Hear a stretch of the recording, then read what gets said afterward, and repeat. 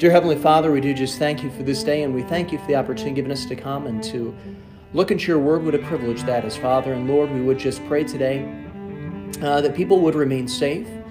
And also, Lord, we would just pray today that you might be glorified. And Father, we would also pray that your promise would hold true, that your word would not return void. In Jesus' name we pray. Amen. Well, today we're going to continue looking at our introduction to the Doctrine of Life. And it's pretty interesting because today is Sanctity of Life Sunday. Sanctity of Life Sunday.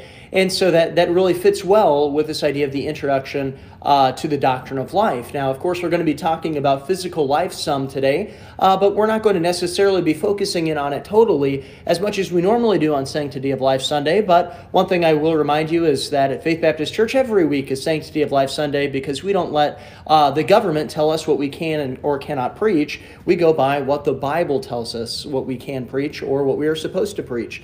But let's go ahead and let's get into our text in Genesis chapter 2, verses 1 through 7. Genesis chapter 2, verses 1 through 7. If you follow along as I read, it says in Genesis 2, verses 1 through 7, "Thus the heavens and the earth and all the host of them were finished. And on the seventh day God ended his work which he had done, and he rested on the seventh day from all his work which he had done. Then God blessed the seventh day and sanctified it, because in it he rested from all his work which God had created and made. This is the history of the heavens and the earth when they were created in the day that the Lord God made the earth and the heavens. Before any plant of the field was in the earth, and before any herb of the field had grown, for the Lord God had not caused it to rain upon the earth. And there was no man to till the ground. But in the midst it went up from the earth and watered the whole face of the ground. And the Lord God formed man from the dust of the ground, and the breath and breathed into his nostrils the breath of life, and man became a living being." Here we see that this is the creation account of man. Now, this is once again expanding upon what it talked about in Genesis 1, 27 through 20, or 26 through 28 that we looked at last week quite a bit. And we're going to go back to that passage this week also. But the first thing I want us to see here is that God set apart a day. Now, I know you're sitting there wondering, what in the world does that have to do with life? What in the world does that have to do with life? Now, it doesn't necessarily pertain directly to the doctrine of life, but what it does pertain to is that it comes out of life, and this is something that is vital for us to recognize. Let's look at verses 1 through 3 once again here in Genesis chapter 2. It says, "Thus the heavens and the earth and all the hosts of them were finished. And on the seventh day, God ended his work which he had done, and he rested on the seventh day from all his work which he had done. And God blessed the seventh day and sanctified it, because he rested from all his work which God had created and made." Rest was part of God's intention. God's intention was for us to have rest. Rest was part of God's plan.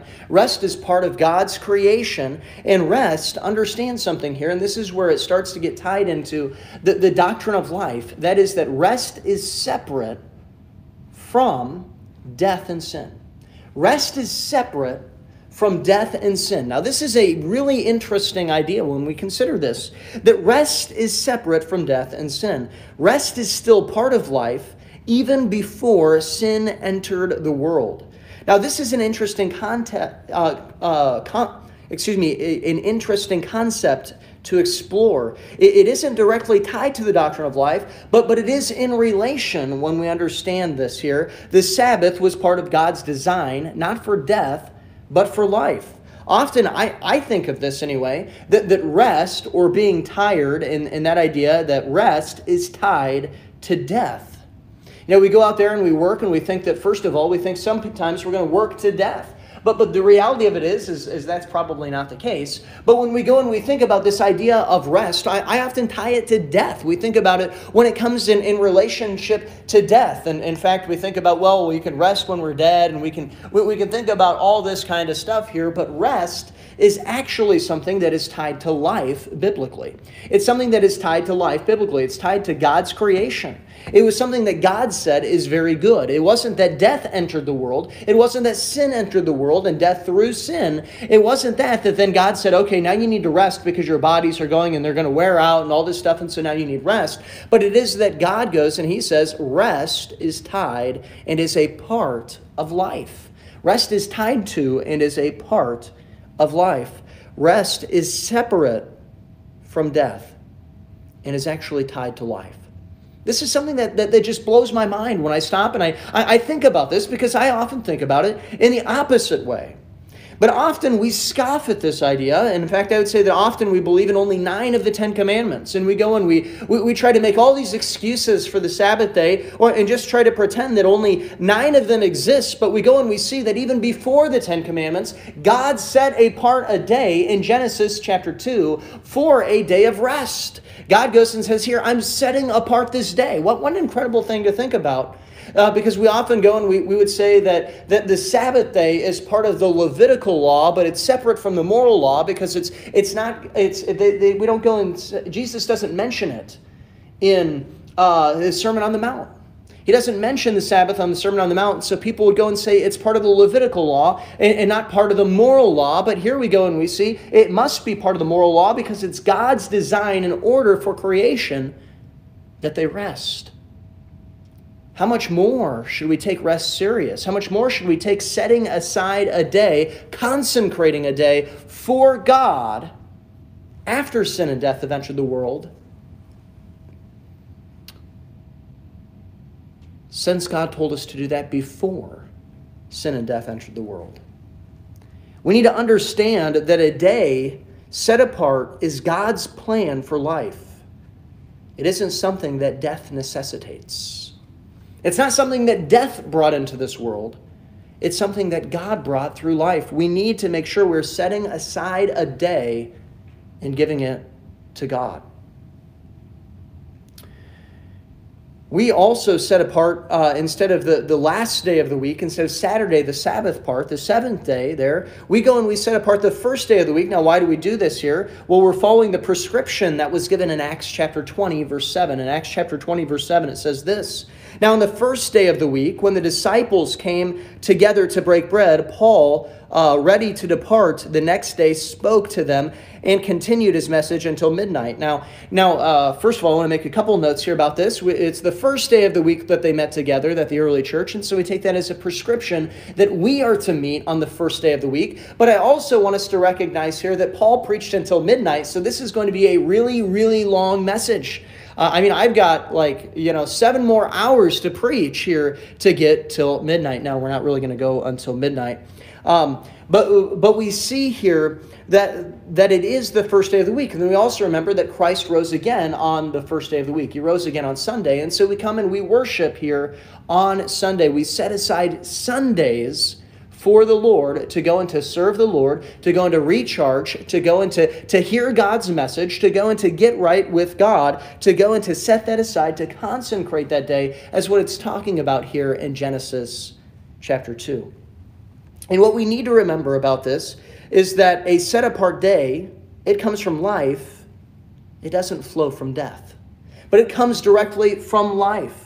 It is God's design that you come to church once a week to recharge, to refocus, to get recommissioned for the ministry that God has for you throughout the week. See, when you come to church, it's not that you're coming to church to come and to do ministry. Now, you might do some ministry while you're here at church. There's no doubt about that. But really what church is about is you getting equipped for the ministry. It's that you would be equipped to do the ministry throughout the week, that you are getting spiritually rested. Now, you should go get physically rested too. That's why Sunday afternoon naps are absolutely vital. You need to go take a Sunday afternoon nap. But we come here, you come to church to come and to get equipped to go do ministry throughout the other 6 days of the week. Now, we touched on this here a few weeks ago, but I'm going to go ahead and bring this back up because I think this brings us to a major issue within the church culture today.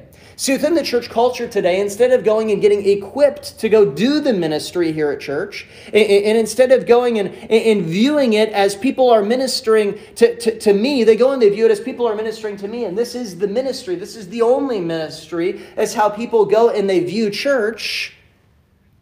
They become consumers. Now, you ought to consume when you come to church. You ought to feast on the Word of God. But after you feast on the Word of God, you ought to go and take it and do something with it. Apply it to your life first of all. Apply it to your life first of all. When sin is preached against, when the sin in your life is preached against, repent. Repent from that sin. Change your ways. Then also go and take the equipping that comes with this. Go and take what the Word of God says and go and apply it and go and minister to other people throughout the week.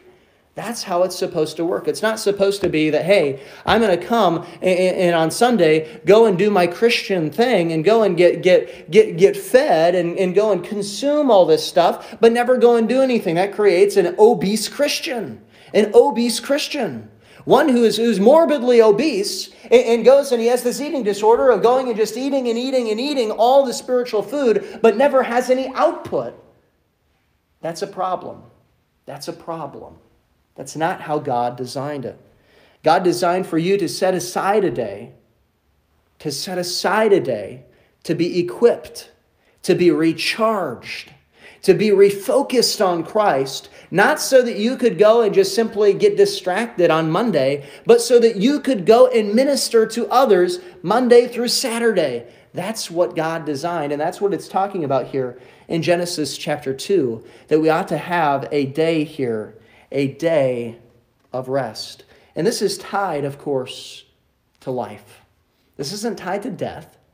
This isn't tied to sin. This is tied to life. Perhaps this isn't as mind-blowing for you as it is to me, as I went and I realized this week as I was studying out the Scripture and realized that rest isn't tied to death. It's tied to life.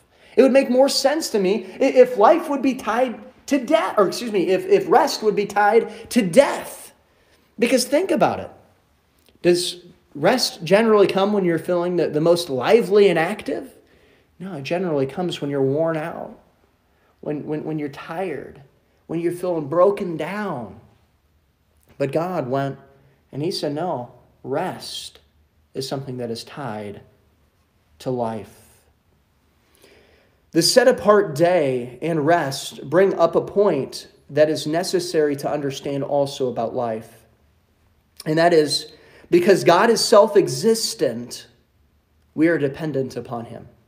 We looked at this quite a bit last week. That was our main point last week, is that God is the self-existent one. He said, I am that I am, He told Moses. And Jesus says, before Abraham was I am. We see here that God is the self-existent one. He doesn't need anyone to live. He didn't need anyone to be here. In the beginning, God. The Bible starts with this presupposition of God because God is the self-existent one. There was nothing before God. Our life, therefore, is dependent upon God. He is the source of life, the source of physical life, the source of spiritual life. God is that source. We are dependent upon God, and there is no greater reminder that we are dependent upon God than having a mandate of rest. If you never had to rest, what kind of a mindset does that put you in? It puts you in the mindset that, I don't need rest. I don't need anything because I'm perfect. I'm good. I don't need anything. Here, I'm good. I can go do it. I can rely upon my own strength. I don't need rest.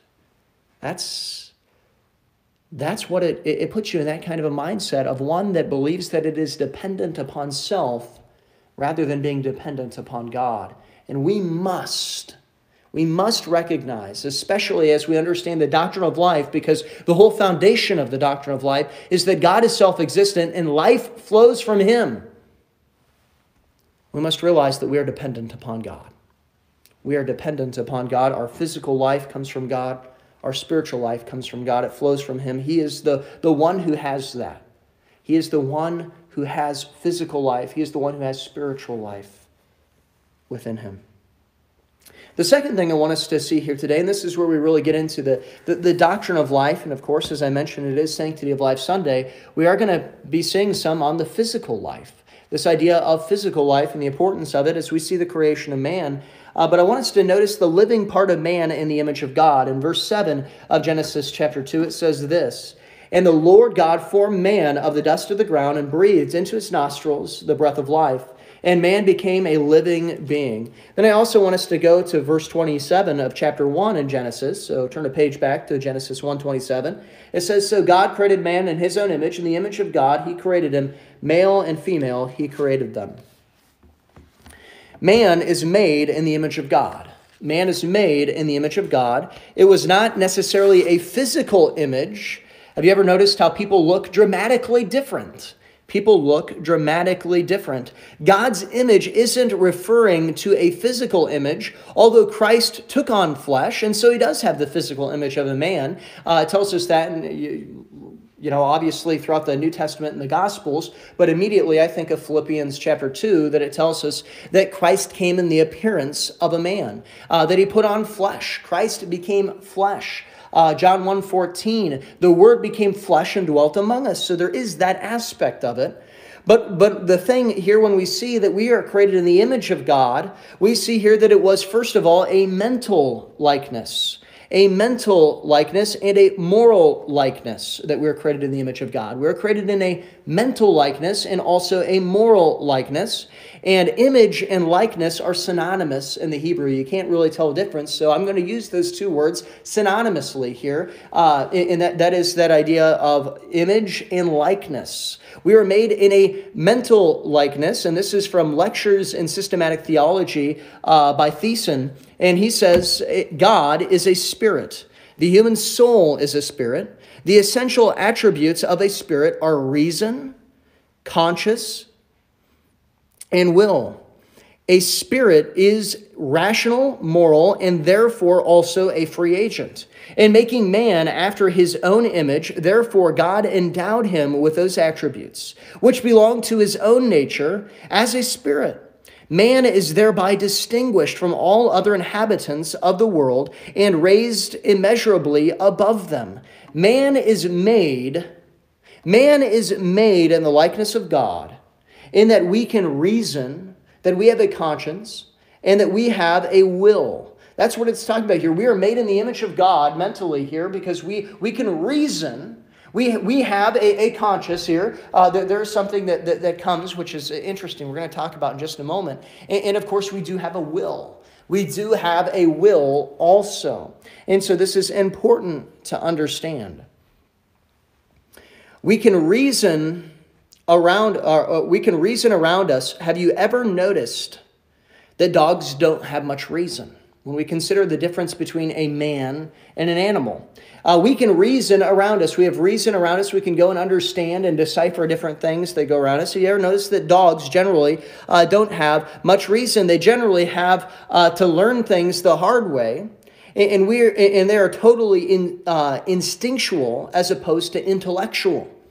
Dogs are generally instinctual rather than intellectual. I think of different times of observing dogs and the different things that they do. In fact, we had one dog growing up. His name was Starsky. The dog, he was a Sheltie, and he was, might I say, about the dumbest dog I've ever met. He was about the dumbest dog I've ever met. Beautiful dog. He was a Sheltie Blue Merle. Beautiful, beautiful dog. He had one brown eye, one blue eye. Interesting dog. But that dog, he had a chase drive. He didn't really have too much of a chase drive, but he was much more instinctual instead of intellectual. And I saw him on numerous occasions run into chairs and walls and all kinds of other people and all kinds of stuff because he was chasing something. And so he didn't pay attention. He didn't reason to those things that were around him. He wasn't being intellectual. He was being instinctual.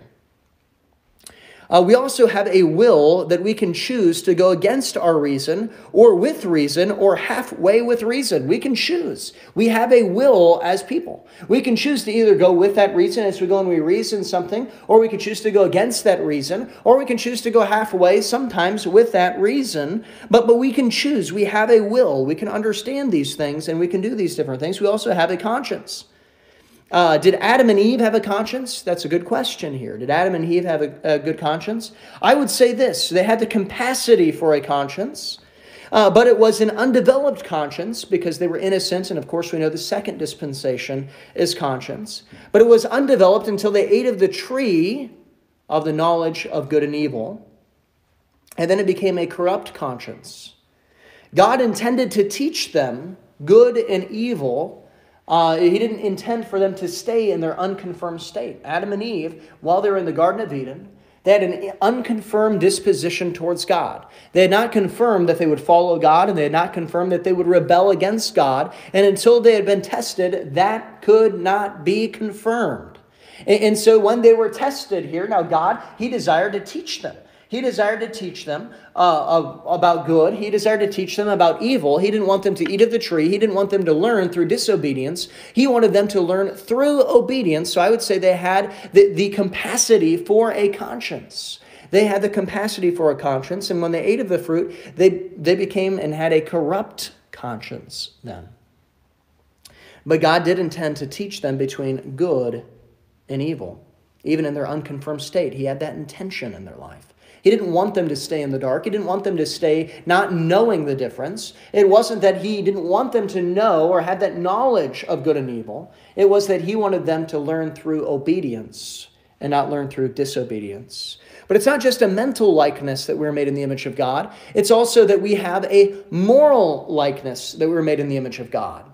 God is righteous. Habakkuk 1:13 says, "You are of purer eyes than to behold evil, and cannot look on the wicked. Why do you look on those who deal treacherously, and hold your tongue when the wicked devours a person more righteous than he?"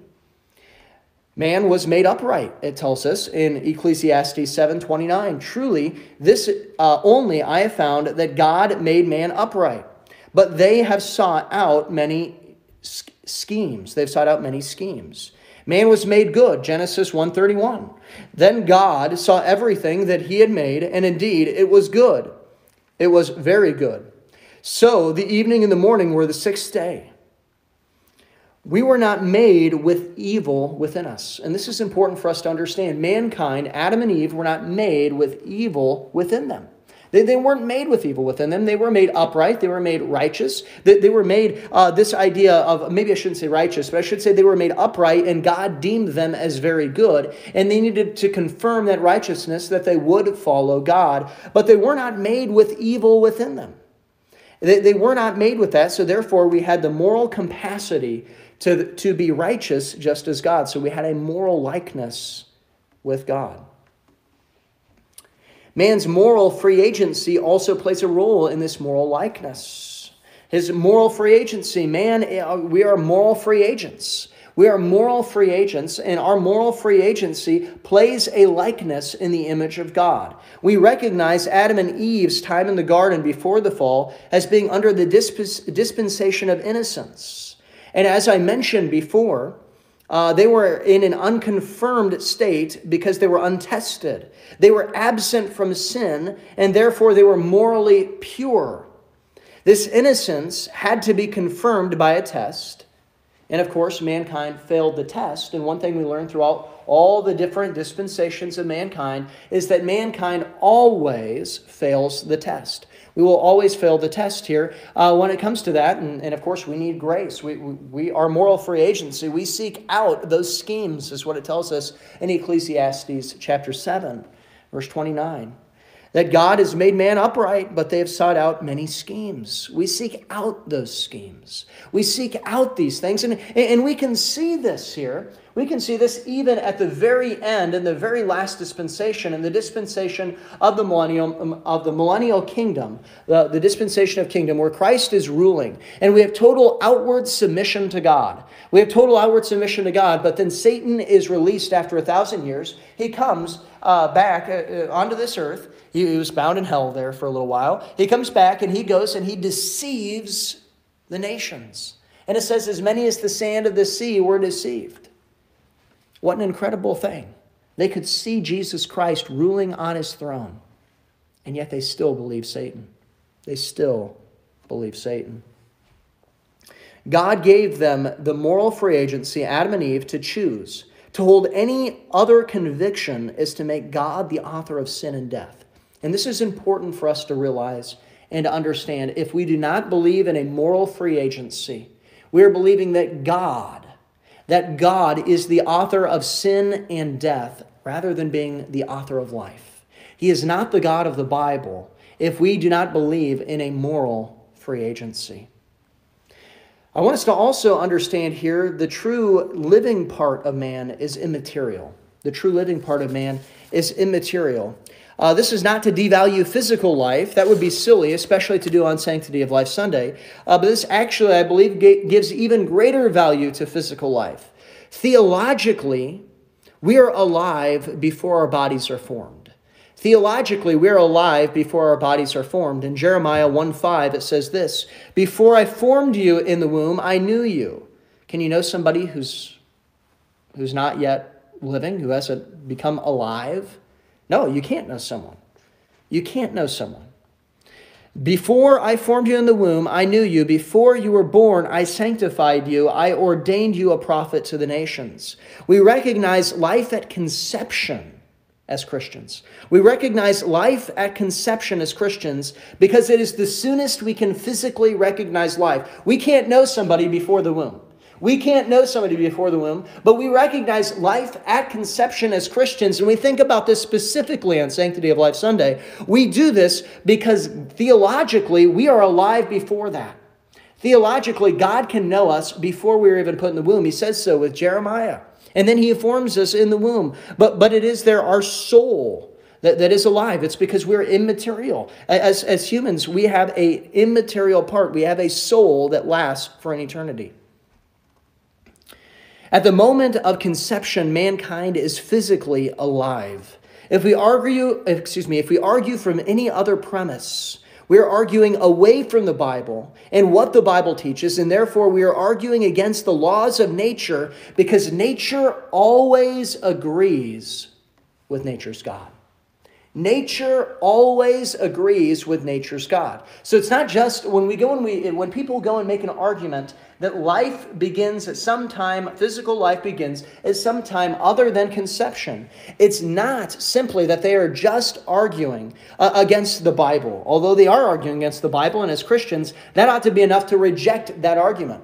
But it is also that they are arguing against the laws of nature because the laws of nature never disagree with nature's God. Let me give us another example because I think that we look at this quite a bit, this other example, the one I'm about to give, and we go, well, of course that makes sense as Christians, but sometimes we forget that it applies to life also. This same exact premise and the same exact arguments, that idea that nature does not disagree, the laws of nature do not disagree with nature's God. And that is this argument when it comes to the idea of gender. This idea when it comes to gender. Nature's laws do not disagree with nature's God. And we looked at this here last week, but God tells us in Genesis 1 that he made them male and he made them female. And then we go out and we look at the laws of nature. How can you procreate? How can you procreate when you have a man and a man? You can't. How can you procreate when you have a woman and a woman? You can't. You can't do that. It goes against nature's laws. It's not how God designed it. And we go and we say, well, of course as Christians, we understand that and we go, yeah, that makes sense, okay? Even people without the Bible, there are people who recognize this and it makes sense. It doesn't fit within any worldview. It doesn't fit in the Darwinian worldview. It doesn't fit in any worldview other than a humanist worldview that I will do what I want to do. And we go and we say, it goes against nature. And of course it goes against nature's God because the laws of nature always agree with nature's God. And reversed. Male and female as the only two genders goes with God. And of course then they go with the laws of nature because the laws of nature do not contradict nature's God. The same is true when it comes to physical life, that life is at conception. To deny this is to deny not just God, the Word of God, but to deny the nature, the laws of nature. We need to understand that. But it tells us here that man became a living being.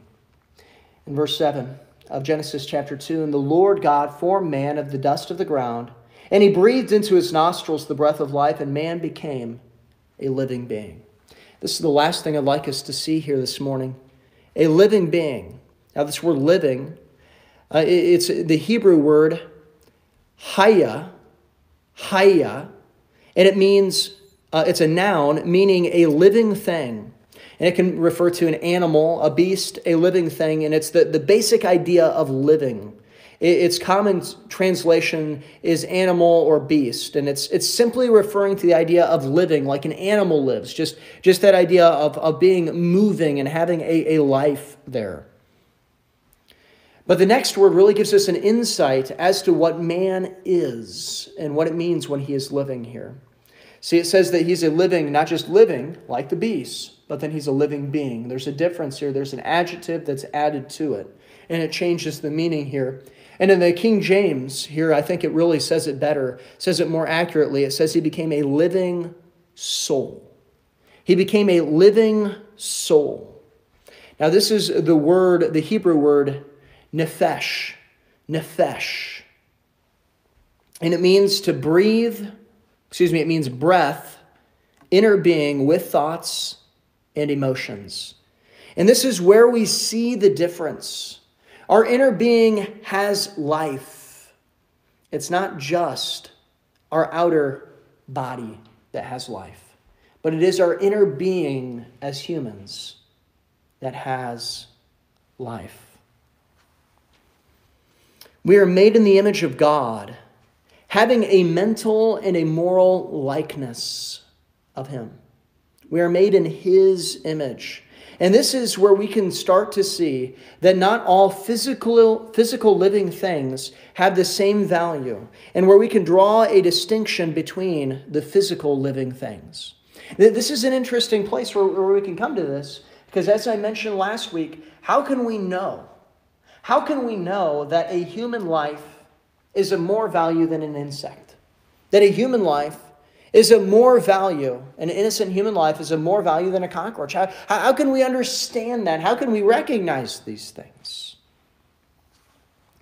Well, it's because God is the self-existent one. That is the premise of the doctrine of life. And out of the self-existent one flows physical life. He gives physical life to these other things. He is the author of physical life. He is the designer of physical life. He is the maker of physical life. And as the maker of physical life, what does He do? He values life. He doesn't just define it, but He also defines physical life, and He gives value to it. And here He tells us that we're not just living like the animals. We're not just a living person like the animals, like all these other beasts that He created, all these other animals and species and all these other things that God created. We're not just like them. But we're a living being, or like the King James puts it, a living soul. A living soul. We have an inner being. This is where the rubber meets the road. We should value the life of human beings because they are not above, because they are, I really messed that one up there. Because they are above the earth and the beasts. In Genesis chapter 1, subdue the earth, have dominion over them, it tells us in Genesis chapter 1. We are in value above the earth. We are in value above the animals. This is important for us to recognize. Because we are made in the image of God. Because we are a living breath or an inner being. This should make us pro-life. This should make us pro-life. Physically, we should be pro-life. Physically, and we think about this, once again, this is Sanctity of Life Sunday. Theologically, there is a difference between man and all of the animals that are out there and all the rest of creation. Mankind is the apex of creation. It wasn't our climate that was the apex of creation. It wasn't the animals that were the apex of creation. It was mankind that is the apex of creation. We are the ones that were made in the image of God. So theologically, we ought to realize this. We must be pro-life physically. To kill an innocent person is to mar the image of God. Now, we will look in a few weeks where killing a guilty person is commanded by God and why it is. And we should abhor, though, the killing of the innocent.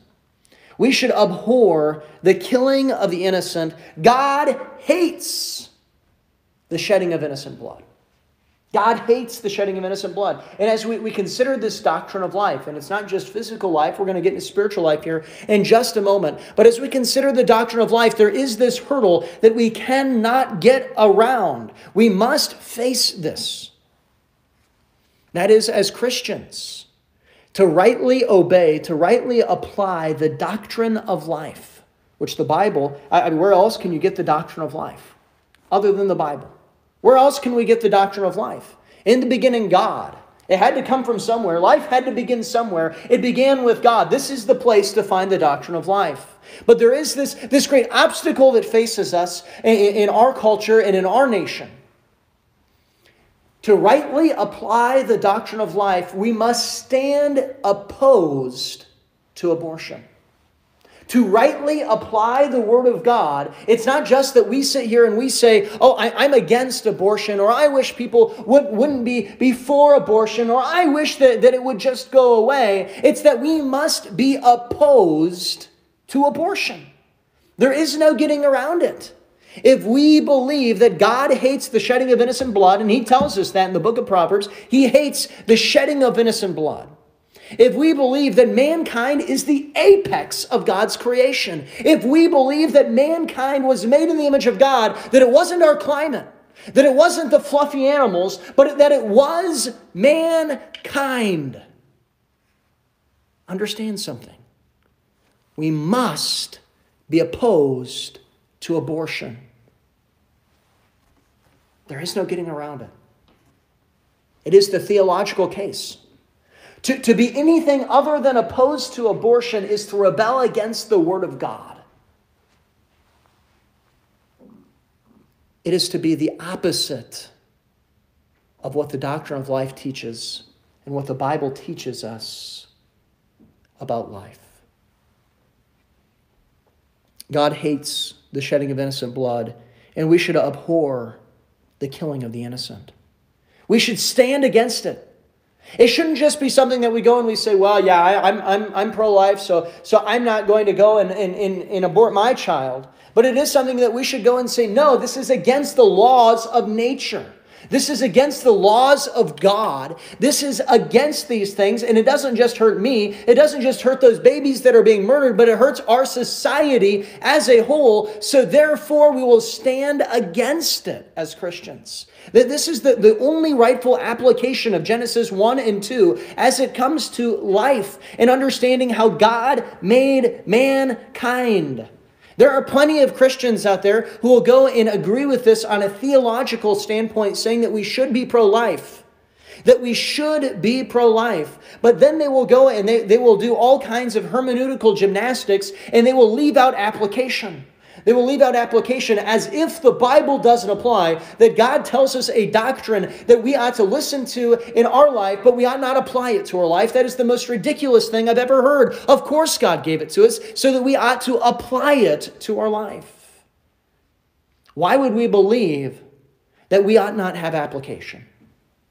Why would we believe that it is okay to just have a quiet little thing here that we go and we say, yeah, I believe this doctrine. Yeah, I'll go and I'll write it down and say that I'm pro-life. No, God says be pro-life. We see here that it's this idea that He goes, I made man in my own image. There's a difference. You're the apex of creation. In fact, the form of capital punishment, which we'll look at here in the coming weeks, of capital punishment, which is biblical, by the way. It is biblical. It's because innocent life ought to be preserved, but guilty life ought not be.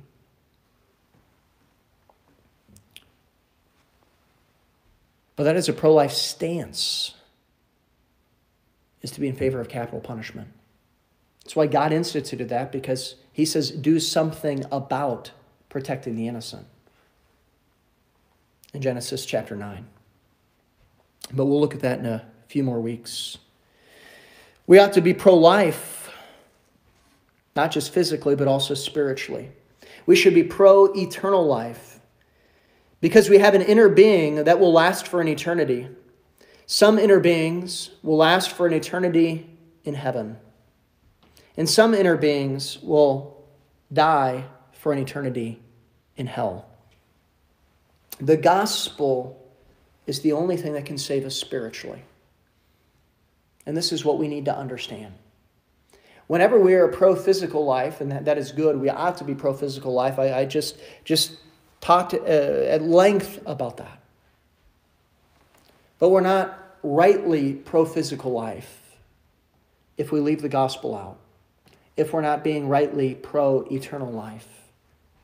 And what is the gospel? The gospel is that Christ died for our sin, that he was buried, proving he was dead, that he rose again on the third day to provide a way of salvation so that we might be saved. We must be pro-eternal life also, because it's not just that we have a physical body as Christians, but it is that we have an inner being. We were made in the image of God. We will last. That inner being, or that living soul that we have. We will last forever living in heaven, or we will last forever dying in hell. And there is but one escape from dying in hell for eternity, and that is through Jesus Christ, our Savior. Jesus said in John 14:6, I am the way, the truth, the life. No man comes to the Father but by me. It is through Christ and through him alone. We must do is what it says in Romans 10:9, that if we confess with our mouth the Lord Jesus, believe in our heart that God has raised him from the dead, then thou shalt be saved. Then Romans 10:13 continues on with that, where it says, whosoever calls upon the name of the Lord shall be saved. We must call upon God. We must admit that we've sinned, believe that Christ did raise from the dead, and he's the only one that can save us. And we must call upon God and ask him to save us. And we must take that message. We must take that message to others to truly be pro-life. Because we ought not just be pro-physical life. We also ought to be pro-spiritual life. And by the way, anytime we talk about pro-physical life, anytime a conversation comes up about that, it's always an opportunity to tell someone about the gospel of Jesus Christ. I also want to remind us that as God made us the apex of creation, that he made us living souls, living beings, that we should thank the giver of life. God made you, not just physically, but he made your inner being. He gave you life. Thank him. You ought to thank him for that life. If you have eternal life today, you're twice born, so you should be even more thankful. Those who are just once born ought to be thankful to God because they have life. They have life. But those of us who are twice born, those of us who have been born again, as it tells us in John chapter 3, we have I can't even express the great weight of our thankfulness, the great weight that we should have to be thankful. We should go and be thankful to God. But today I want to conclude, and I want to leave us with the understanding that because life flows from God, because he's the only self-existent one, it means that we're dependent upon him. And we're reminded of that when we remember that we ought to rest, that we ought to rest. I also hope that we understand that we are made in the likeness of God, that we are made in the image of God, that we are made in his moral and mental likeness. And that because we are made in his moral and mental likeness, I hope then that we see the value of life, of the image of God, and that spurs us to stand up for the unborn, for the innocent, and that it burdens us also to share the gospel with the once born. We ought to be burdened for the unborn, and we ought to be burdened for the once born as Christians. We ought to care to preserve physical life, and we ought to care to go and to preserve also spiritual life, to show others the way to heaven, which is through Jesus Christ, in Him only. Let's close in a word of prayer. Dear Heavenly Father, we do just thank you for this day, and we thank you for this opportunity that you've given us to come and to look into your word. And Father, we thank you that you made us. We thank you, Father, that you made us in your image, that you made us physically. And Lord, I thank you that you've given us spiritual life also. To those who have accepted you as their Savior, we praise you for that, Father. Lord, I pray that you'd give us a burden, that you'd give us a passion for the unborn. And Father, that you'd also give us a burden and a passion for the once born. Because Father, flowing from you comes physical life, and flowing from you comes spiritual life. And Lord, I pray that we ought to stand for both, uniting the causes to go and to share the gospel with those who would seek to destroy physical life. Lord, that they might be saved, that they might be changed, and Lord, that they might grow in you. And Lord, we would just pray this would be to your will, not ours. In Jesus' name we pray. Amen.